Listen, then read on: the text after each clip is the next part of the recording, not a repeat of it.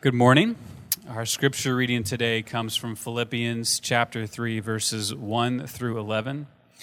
My name is Ryan Ostry, and I serve on the worship team here, and I'm also on the diaconate.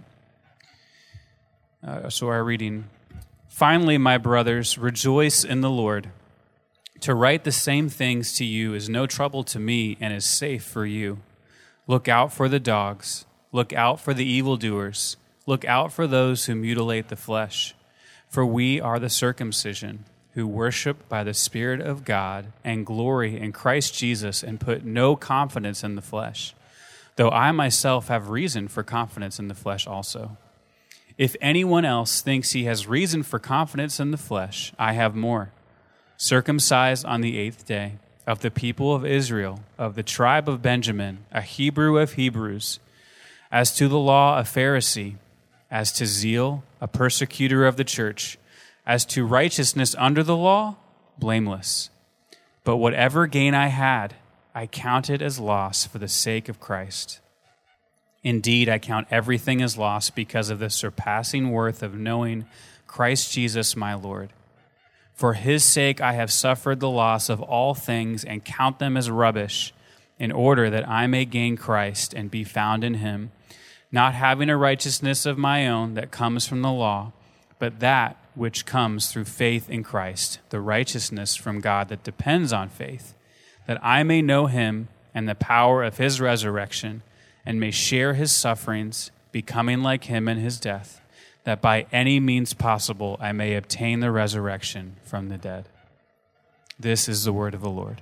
Well, let me say welcome again. My name is Rob, one of the pastors here. It is good to see you this morning. You heard it in Steve's prayer, but I want to highlight it again. Yesterday afternoon at our Presbytery meeting, which is our group of regional churches, my good friend JT passed his final exams, and tonight at our evening service will be ordained. So let's give JT a round of applause.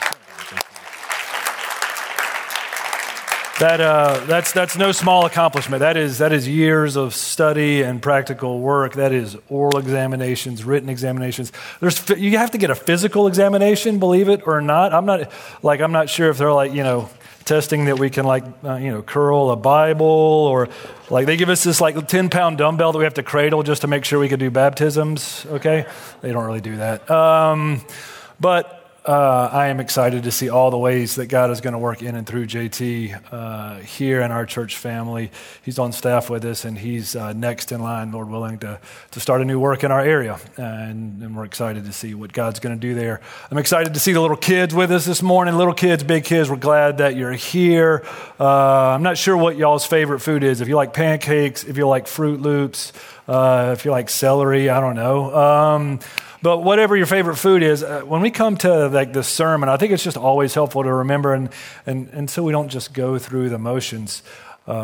When the Bible speaks of God's word, when it speaks of itself, it refers to it as food for our souls, bread that we can live by. And so we come this morning not just to check off the religious box, but to feed, to get nutrition for our inner life, that we might love and live and honor God. And so I'm going to pray God would meet with us, God would speak to us, God would feed us this morning. Kids, we're glad you're here. Parents with kids, we're glad you're here.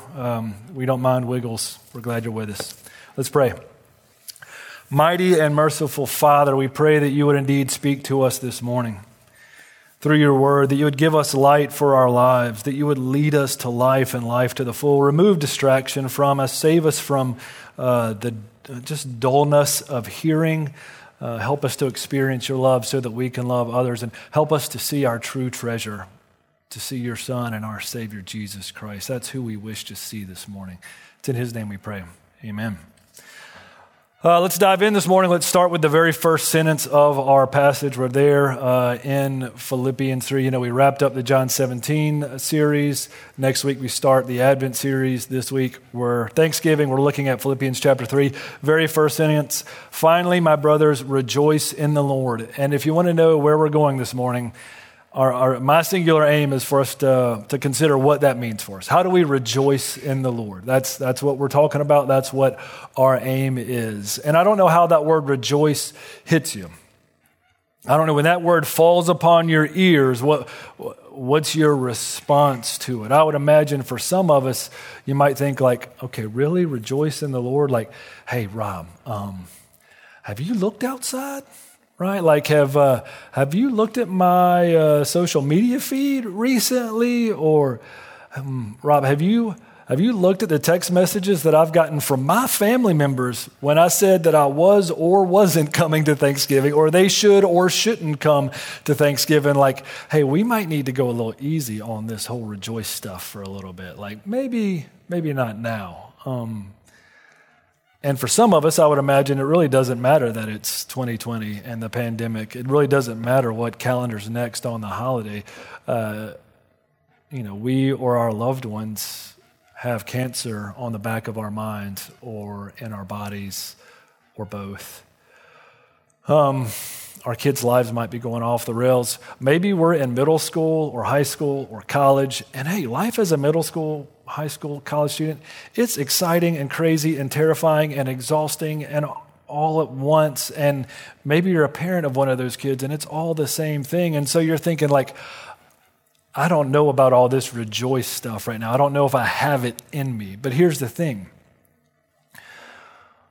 Paul doesn't qualify it when he says rejoice in the Lord, right? He doesn't say rejoice in the Lord on your good days, right? He doesn't say rejoice in the Lord when things are easy and the sun shines gently on your face. He doesn't say rejoice in the Lord in your vacations and your victories. No, he says rejoice in the Lord. And so that's what we're going to consider today. That's what we're going to look at. It's the theme of all of Philippians, right? Book of Philippians, one of the smaller books in the Bible. You actually have time. If you go home today, you can get through it in a reasonably short amount of time. I would encourage you, just check it out.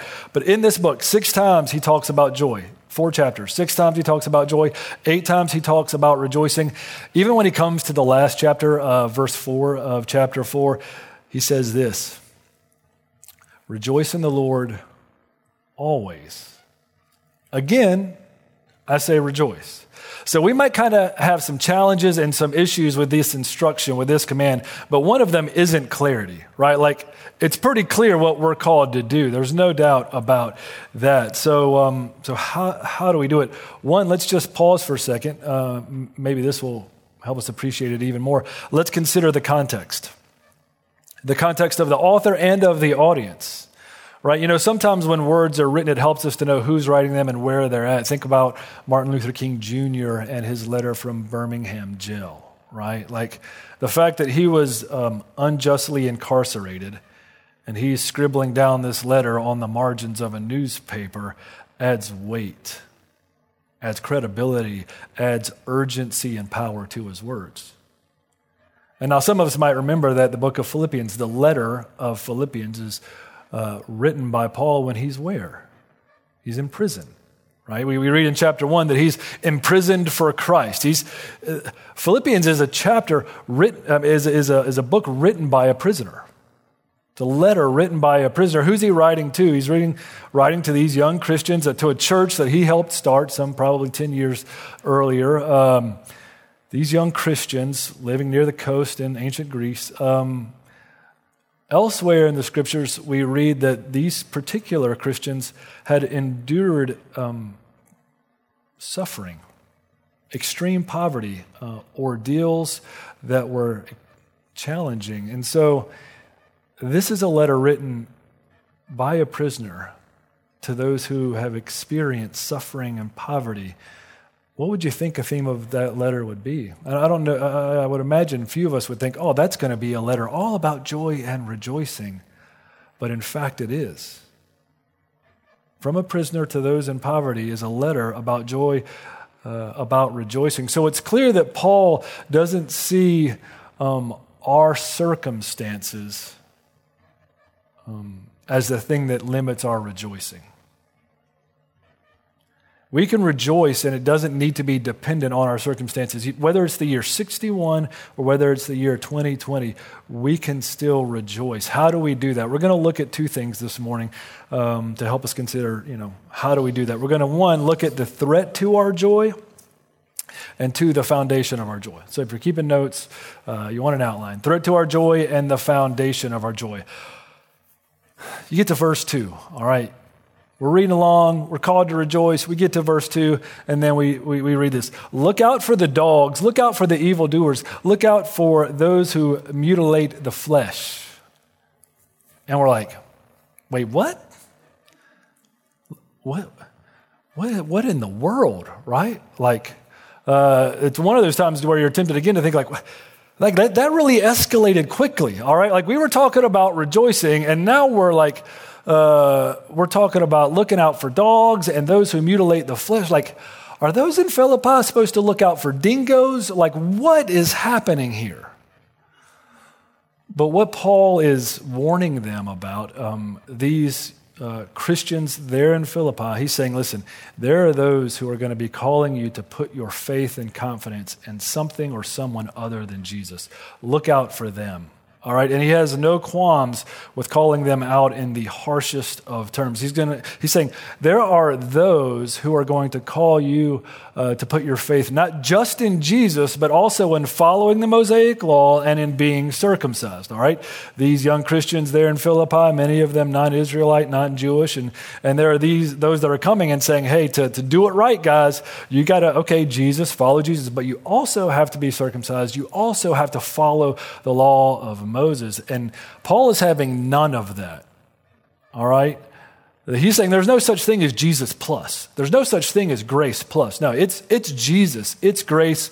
Jesus alone, grace alone. That's what it is, right? He's making it clear that the mark of a Christian isn't made by the blade of a knife.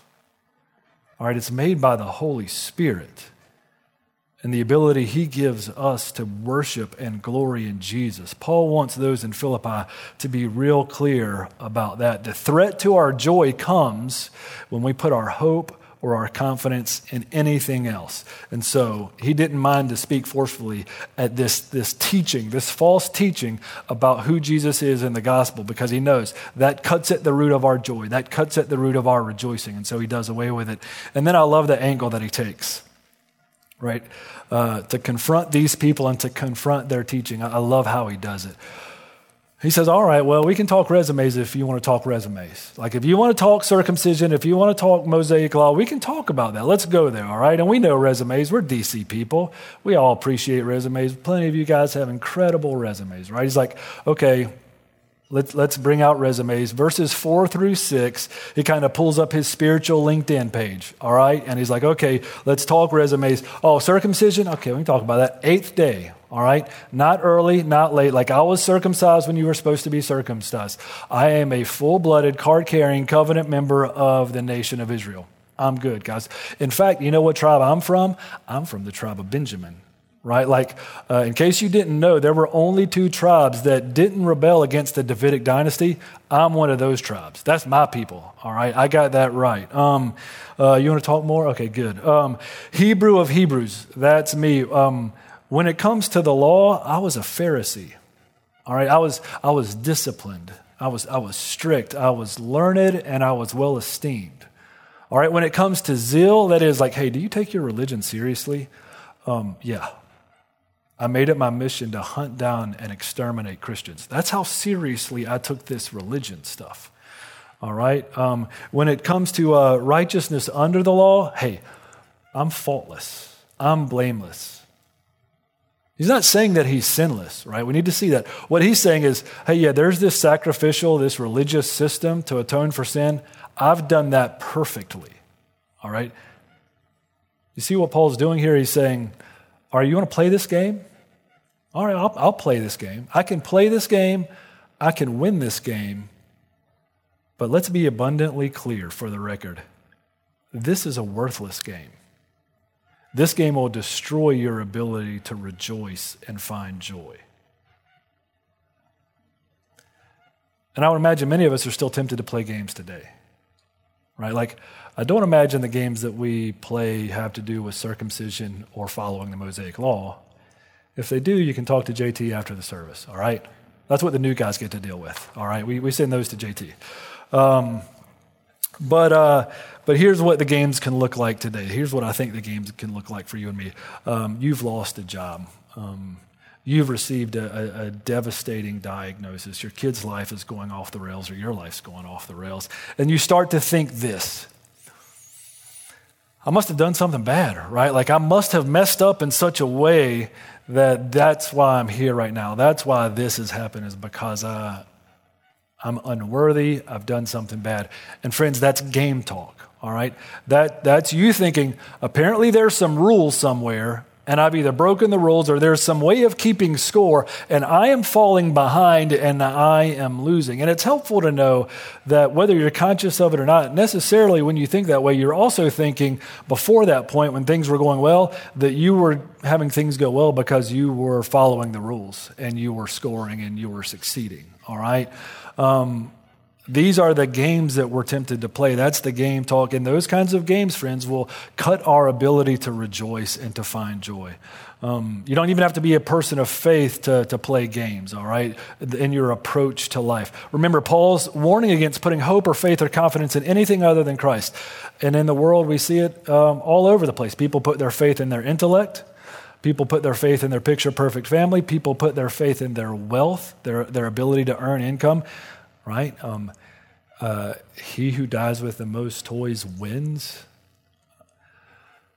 Students, you can be tempted to put your faith in your school accomplishments or your school friends, all kinds of things you can be tempted to put your confidence, your identity, your faith in.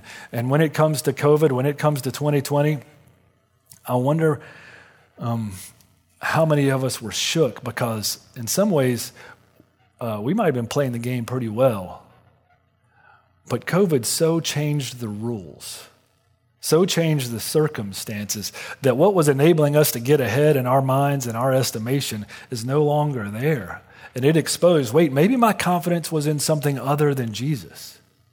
Maybe my confidence was in something other than Christ. Maybe it was Jesus plus the ability to go where I want, when I want. Maybe it was Jesus plus the sense that I'm in control of everything in my life.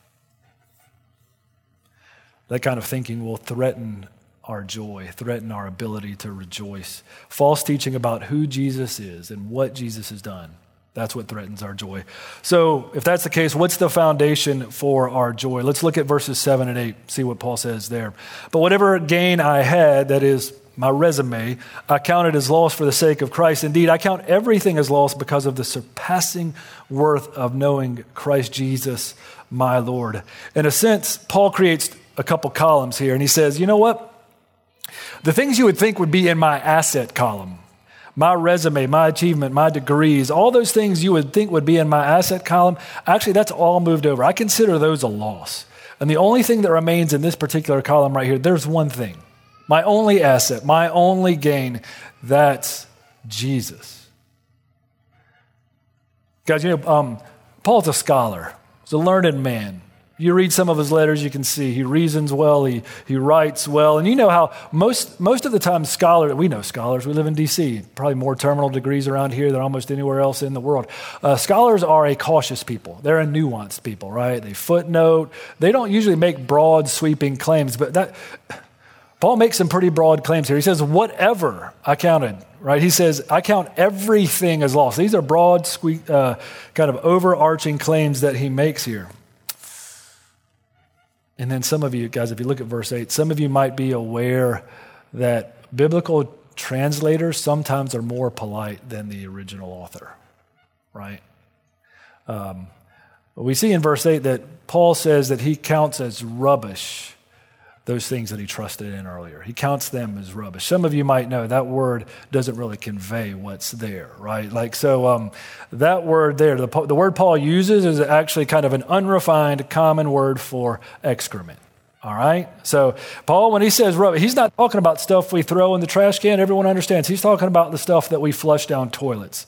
He's saying that's what I consider all of my previous achievements, all the things that the world's tempted to put their confidence in. That's dung. That's poop. All right? Kids, you can actually have a devotion tonight on poop, and it's okay. Your parents can talk to you about, why did the pastor talk about poop today at church? All right? I'm just staying true to the text. That's all I'm doing. But that's how strongly Paul writes, that compared to the treasure that I have in Christ, everything else is excrement, relatively speaking, right? Why? Because Christ so changes the game that he's of surpassing value, surpassing worth. How does Christ change the game? It's in and around this righteousness idea. We don't talk about righteousness a lot. You probably didn't use righteousness, in your workplace this week or just out and about. You probably didn't text a lot about righteousness. What do we mean when we say righteousness? Righteousness gets at this idea of how do we make ourselves right? Right in our own eyes, right before others, but especially right before God. How do we justify ourselves? Righteousness speaks a lot to our desires to save ourselves and to control our lives. Paul's saying, listen, because of Christ, I was able to give all that stuff up. I don't have to save myself. I don't have to control my life. I found in Jesus someone that frees me from all of that. And you need to know we've been tempted to save ourselves and create our own righteousness from the word go, right? Adam and Eve in the garden, kids, y'all know that story. What's the first thing they do after they fall? They put fig leaves on. What's that all about? That's about righteousness. That's about trying to make things right themselves. All right, it's trying to make themselves right in front of each other and right in front of God. It's hiding. It's trying to control things, and we've been doing it ever since. And Paul says, I don't have to do that anymore. It's worth noting, it's not like before Paul surrendered to Christ, he didn't know what sin was, right? Like he knew the sacrificial system. He knew he was sinful. The penny dropped for him. He understood it when he realized, wait a second, not only do I need to repent from sin, but I need to repent from all the ways I've tried to save myself and control my life and earn favor with God. Because Christ has done it all. Christ and Christ alone. That's where my hope is found.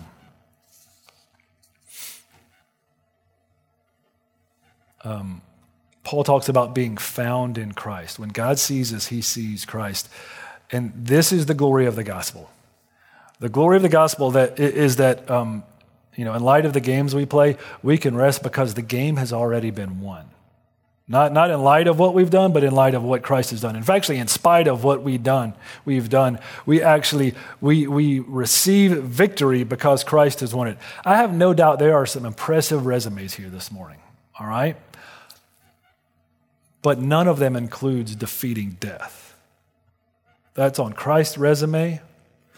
And death, we know, stands as a specter over all of our relationships, over all of our accomplishments, and we don't need to fear it if we put our hope in the resume of the one who defeated it. I don't think anyone has defeating sin on their resume here this morning. Christ does. And when we're united to him in his sufferings and in his resurrection, when we're trusting in his resume, we have victory over sin. Sin, death have been defeated in Christ, which means we get to enter into acceptance. We get to enter into forgiveness, being right before God, like having the ability to be reconciled to other people. Like that's ours in the gospel because we're united to Christ. Comfort in our suffering and eternal life, it's ours because of what we have in Christ. So what does this mean? Let's wrap up. Kind of consider a few angles for what this looks like in our life. What does it mean to rejoice? To rejoice always, to rejoice in pandemic 2020 Thanksgiving. What does this look like? I'll start first with myself. All right. What does it look like for Rob to rejoice in my life? Frankly, it can be a struggle sometimes when it comes to my professional life, when it comes to leading and serving here at Capital Pres Fairfax. Here's what it looks like. Hey, listen, I want God to grow this new work. All right. I want him to use it mightily to transform lives. I want him to multiply it. I don't have any plans for the rest of my life. All right. This is what I want to do.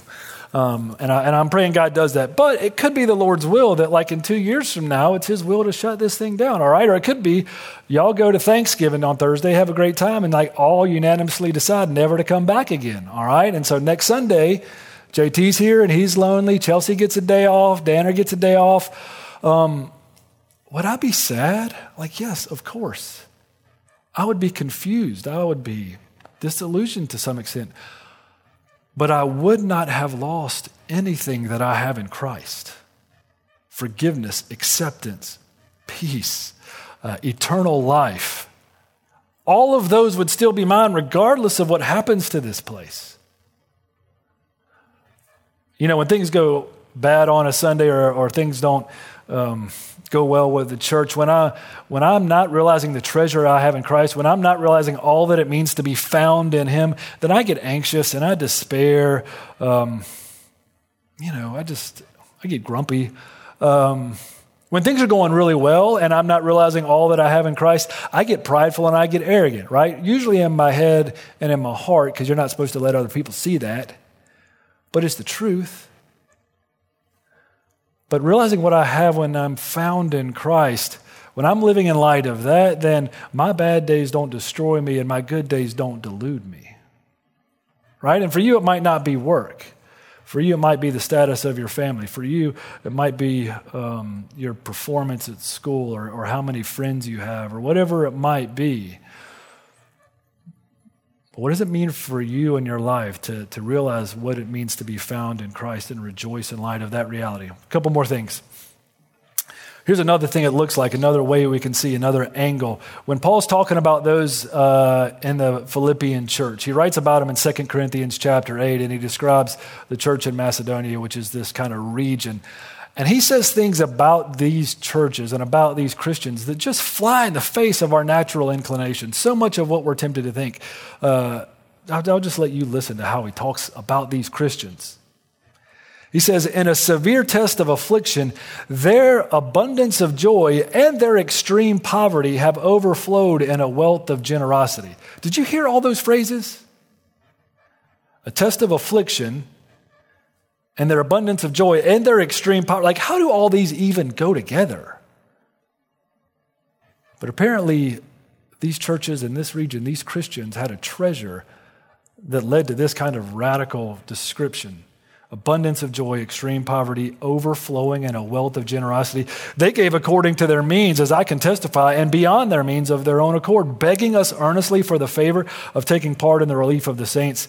Realizing what we have in the treasure of Christ saves us from a scarcity mindset, saves us from the fear that so often prevents us from giving and being the generous people that we long to be. So when we realize the treasure we have in Christ, we can give radically. Right? We can give to our Thanksgiving offering. We can give to invest in ministries like Young Life or the Lamb Center. We can use some of our paychecks and some of our allowance monies to just buy some nice gifts for our neighbors this week to let them know, hey, we're here if you need something because we've got a guy that's been here for us when we needed anything. And we'll wrap up with Pandemic 2020. What does it look like to rejoice on Thursday? Right? My prayer is that this would be our best Thanksgiving ever, right? That some of the discomfort and some of the challenges and some of the things missing would just lead us to remember all that we have in Christ, right? Maybe we could pause and we could just take some time on Thursday to remember all that we have in Christ. Sure, I have no doubt there are countless physical blessings and material things we could be thankful for, but maybe we could start a new tradition and just say, because of Christ, this is what we have. This is what we're thankful for. And I'm not preaching stoicism here. I'm not denying that this is hard and that this is difficult. I'm not trying to put lipstick on a pig, all right? But I am trying to move us to the point where we can say with Paul that we're afflicted but not crushed, that we're struck down but not destroyed, that because we see the treasure we have in Christ, we can rejoice. That's my prayer for you, and that's my prayer for me, that we can live out this one instruction, that we would rejoice in the Lord in all that we have in Him. Let me pray. Heavenly Father, we thank you for all that we have in Christ and confess that we consider it far too often. We take it far too lightly, and I just pray for me and for my friends over this next week. Open our eyes to see all that we have in our Savior. Save us from putting our confidence in other things. Prison could not take Christ away from Paul. Poverty could not take Christ away from the Philippians. And a pandemic cannot take Christ away from us. Help us to know that and to believe that in our souls this week. Let that be our true joy. In Jesus' name we pray. Amen.